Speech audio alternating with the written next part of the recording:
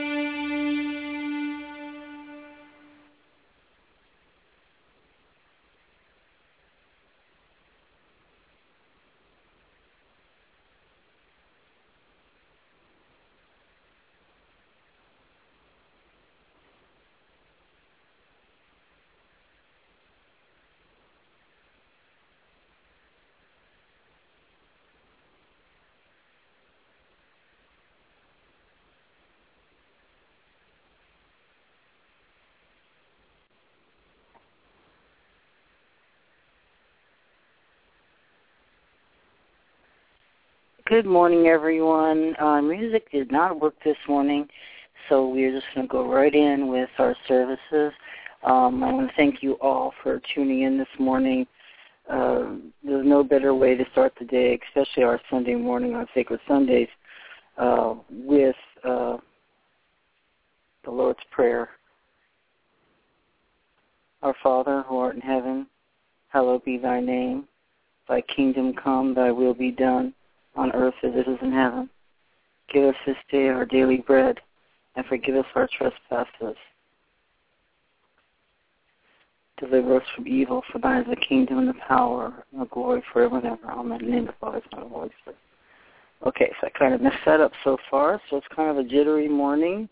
I'm having technical difficulties, but that's okay.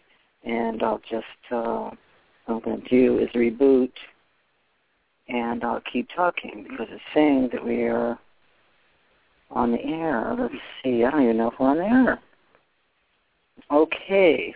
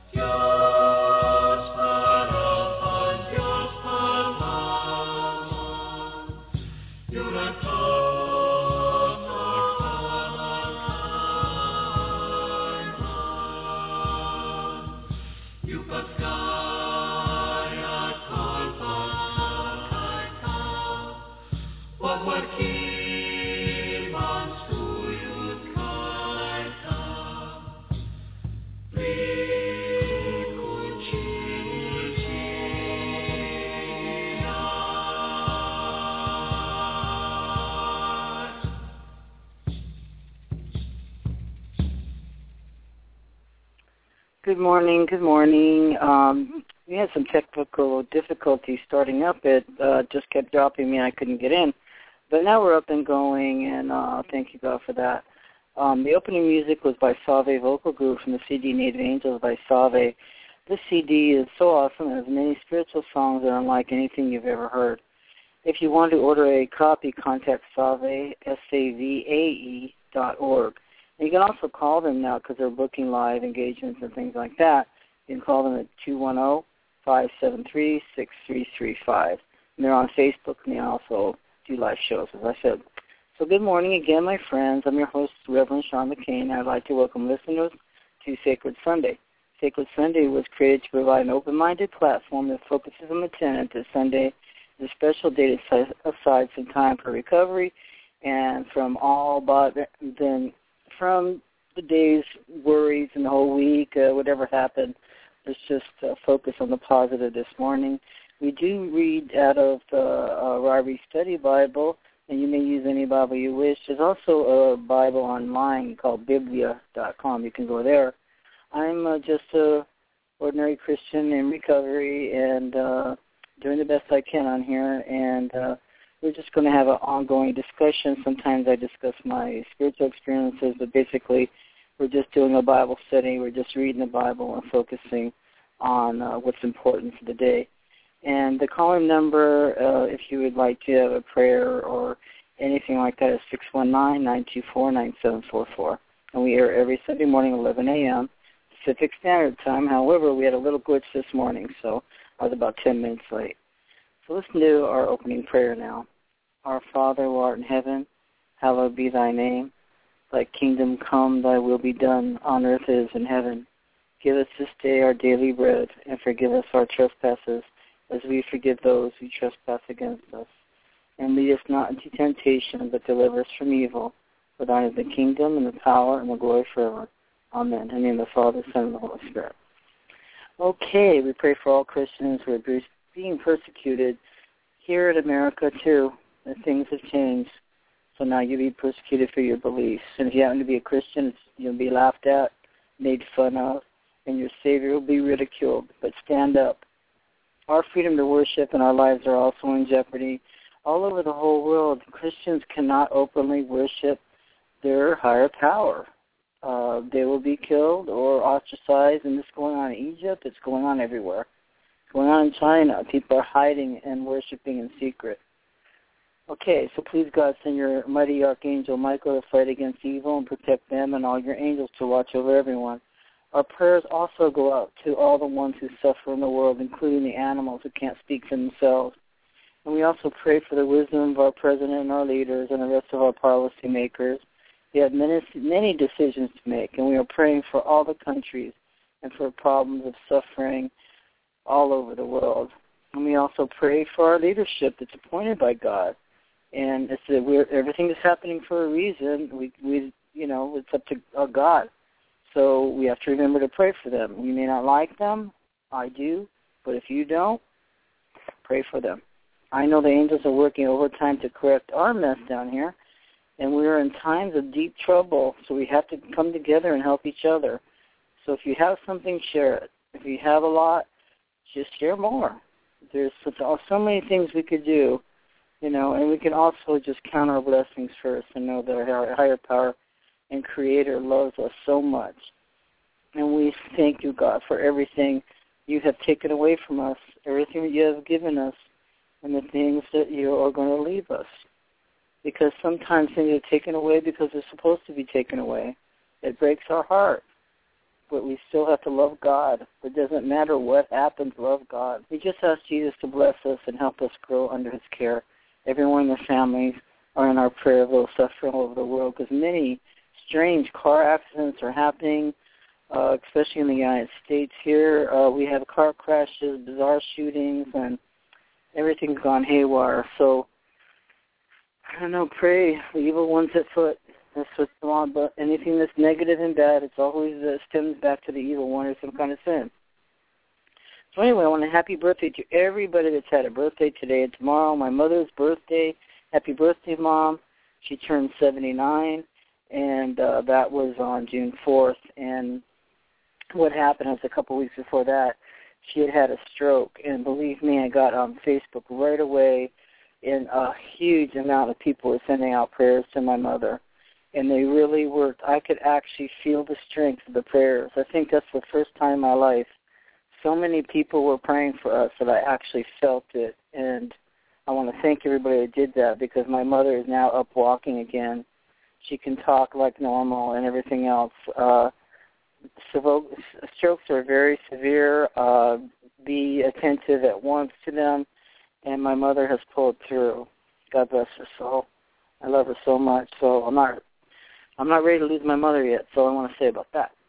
Anyway, we have a lot of birthdays today, too. Aaron Garcia, Rich Miller, Michelle Wiley, Matthew Goodwin, May Ireland, Fabio Prestes, Robert Miles, Dina Von Muffling, Lawrence Sumter, and I want to thank everybody again for all your prayers for our family. It worked, and I just want to let you know that. So if you have any announcements that you would like me to make before we go on, just leave me a message on Facebook, and I could do your prayers or your positive intentions, your birthdays, your anniversaries, whatever you want to do. So anyway, last week's reading was absolutely excellent, as every part of the Bible is. It's so fascinating to us. So especially the New Testament, when we're talking about what's going on in our times now, and it's just so rich for me, and the way I feel about reading it. It's helping me actually stay very well grounded, because I do a lot of interesting outside stuff, and doing this Bible study and praying and observing that Jesus works in my life, and doing candles and incense every day as a tradition helps me stay focused no matter what else I'm doing. So I ask you to do the same. So last week was chapter 16, concerning the Holy Spirit. Today is chapter 17, and Jesus is discussing the intercession of the Son of God. And this is all from Jesus' word, this whole, except for the first half of the sentence I'm about to say. All of this is directly from Jesus. Okay, so we're John chapter 17. Jesus spoke these things, and lifting up his eyes to heaven, he said, Father, the hour has come. Glorify your Son, that the Son may glorify you, even as you have authority over all flesh, that you to all whom you have given, he may give eternal life. This is eternal life, this is eternal life, that they may know you, the only true God, and Jesus Christ, whom you have sent. I glorify you on the earth, having accomplished the work which you have given me to do. Now, Father, glorify me together with yourself, with the Father in glory, which I had with you before the world was. I have manifested your name to the men whom you gave me out of the world, and they were yours, and you gave them to me, and they have kept your word. Now they have come to know that everything you have given me is from you. For the words which you gave me I have given to them, and they received them and truly understood that I came forth from you, and they believed that you sent me. I ask on their behalf. I would not ask on behalf of the world, but those whom you have given me, for they are yours. And all the things that are mine are yours, and yours are mine, and I have been glorified in them. I am no longer in the world, and yet they themselves are in the world. And I have come to you, Holy Father. Keep them in your name, the name of which you have given me, that they may be one, even as we are. While I was with them, he's already talking in the past, that he's already gone. While I was with them, I was keeping them in your name, which you had given me, and I guarded them, and not one of them had perished, but the son of the perdition, so that the scripture may be fulfilled. But now I come to you, and to these things I speak in the world, so that they may have my joy made full in themselves. I have given them your word, and the word has hated them. Oh, sorry.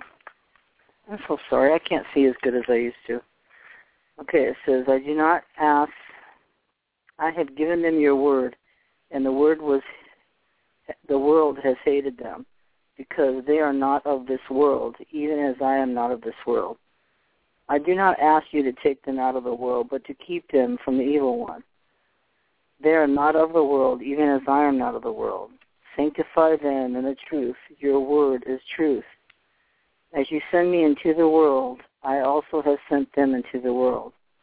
For their sakes I sanctify myself, that they themselves also may be sanctified in truth. I do not ask on behalf of these alone, but for those also who believe in me through their word, that they may all be one, even as you, Father, are in me and I in you, that they also may be in us, so that the world may believe that you sent me. The glory which you have given me I have given to them, that they may be one, just as we are one. I in them and you in me, that we may be perfected in unity, so that the world may know that you sent me and loved them, even as you have loved me. Father, I desire that they also, whom you have given me, be with me where I am, so that they may see my glory which you have given me. For you loved me before the foundation of the world. O righteous Father, although the world has not known you, yet I have known you. And these have known that you have sent me, and I have made your name known to them, and will make it known, so that the love which you have loved me may be in them, and I in them. Gosh, it's so beautiful. It sounds just like a love letter to us, and it's all about love and how we understand that Jesus is part of God, God's part of Jesus. Jesus brought us the message. We're part of Jesus, and He's the interceder for us. And I feel so something, when I was reading it, something was happening to me. It felt like strength and courage and hope was entering me as I read that. I just needed to read that so much. Okay, let's read the notes. In 17:1, this is the great high priestly prayer the Lord prays for one, his own glorification, the believer's sanctification, the unity of the believers, and the ultimate glorification of believers. And that's right, we have to remember that we're going to be caught up and be with God.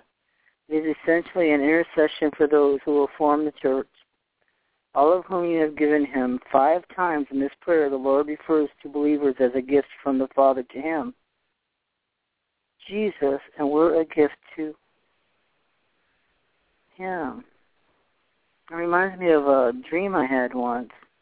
I was going along a road, and there was all these beautiful baskets and items for sale by the side of the road, and I was looking at one basket. It was so big and beautiful, woven, very deep. It's just gorgeous. And then along came a person in saffron robes, and I said, "Oh, this is so beautiful." He said, "Take it. It's free. It's yours."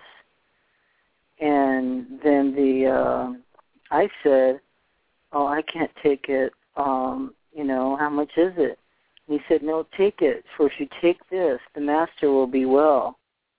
And for the first time, I understood what he meant by that we are God's gift to Jesus. I just never realized that before. This is Christ's definition. Okay, 17:3. This is Christ's definition of salvation, especially if we add clearly understood, sent to be the Savior of the world. So let's read 3 again. This is eternal life, that they may know you, and the only true God, and Jesus Christ, whom you have sent. It's just simply said. Okay, so 17:6, manifested in your name, revealed your true nature. This divine revelation is the basis on which the church is established. In 17:11, Holy Father, occurring only here in the New Testament, this address emphasizes God's separateness, holy, and his intimacy, Father. Though not expressed, this likely means keep from evil and disunity. And then 17:12, son of perdition, that's Judas. 17:15, from the evil one. Can you imagine Judas this whole time is lurking in the background? Okay, 17:15, from the evil one. The word can be neuter from evil or masculine from evil one, Satan. It should be noted that Christ does not teach withdrawal from the world, but rather that Christians should be in the world but not of it. We've got to remember that. Okay, 17:17, in the world but not of it. Sanctify means to set apart for God and His holy purposes. This means that sanctification is God's word. 17:18, a great text for the mission of the church. So at 17:18, it says, as you sent me into the world, I also have sent them into the world. That's what I was talking about before. I found so impressive. 17:21, that they may all be one. All believers belong to one body of Christ and the same household of God. This spiritual unity should be visibly expressed in the exercise of spiritual gifts, prayer, and exhortation. Now, 17:24, he prays for our glorification, that is, being with Him in eternity. Remember, that's what I said. 7:25, righteous Father, like Holy Father. In verse 11, this form of address occurs only here in the New Testament and expresses God's distinction from us and His relation to us. So that was it in the notes for that chapter. You can read it again, and we can also come back next week. We're going to go to chapter 18, and I really love that chapter. It's almost like I've never seen it before. No. So I do have a story and that I've written in my book, Worth and Worship, that I will be publishing. So let's keep positive. Pray for me that I keep going forward with what I'm doing and finishing my stories. I've added a few new stories, and I've got to get busy and complete it and finish it and submit it to a publisher. But this one I call A Lesson in Faith, and I want to tell you that I have been married since '88, and I feel bad, but my husband and I have been separated the last 6 years. I have a legal separation. I haven't divorced him yet, and he has done some bad things, but I still forgive him. And this is about a lesson in faith, that something that happened between us while we're together. So I'll commence. A lesson in faith. My husband and I got married by the judge in his chambers down at the local courthouse. The judge's first name was Abraham. We had very little time or money, as we wanted to get married on the day of the Blessed Mother Mary's Assumption. That year, it fell on the last day in August. My husband took my hand and raced me down the long courthouse halls, up the elevator, past all the people waiting in the courtroom for their cases to be heard, and into the private chambers of Abraham. The only family member present was my son Micah, and our witnesses were the bailiff and his deputy. We didn't have a ring for my husband, so Abraham fashioned one out of a paperclip. We started out our marriage with a paperclip and a quarter tank of gas. I wouldn't advise this for anyone, but this is my story. After a couple of years, the first couple of years were rocky. We took in my sister's 2 children besides our own. We both worked, my husband working 7 days a week. In our 4th month of marriage, I noticed a lump on my husband's neck and asked him how long he had it. His answer was 5 years. My heart sunk. I took him to my doctor, and after this examination, I suspected the worst, and she sent him to the hospital. He is an Army veteran, so he went to the Veterans Hospital for a biopsy. He was in the 4th stage and last stage of non-Hodgkin's lymphoma. We were shattered. We both sat down together and cried.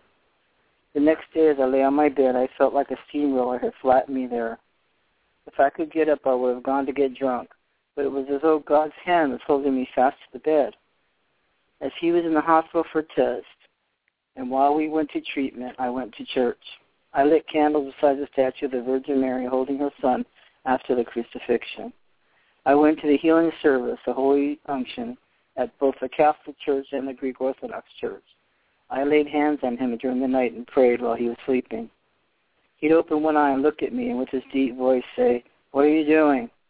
Hey, I was desperate. he worked while undergoing chemotherapy treatments. The man had the will of 10 men. After the treatments, he looked like he was lit up like a neon light. He never lost his hair, but he was very ill. He had been exposed to Agent Orange during his tour of combat duty in the Vietnam War. The defoliant, first mentioned in 1943, showed that caused certain cancers and other problems. I don't think the full extent of the damage these chemicals have done to people will ever be known except by God. My husband's service-connected illnesses have been serious and debilitating. I feel this adversity has brought us closer together, making serious our vows in sickness and in health. If not for my husband's God-given strength, then my husband would not be with us. For the last year we had was our worst struggle yet.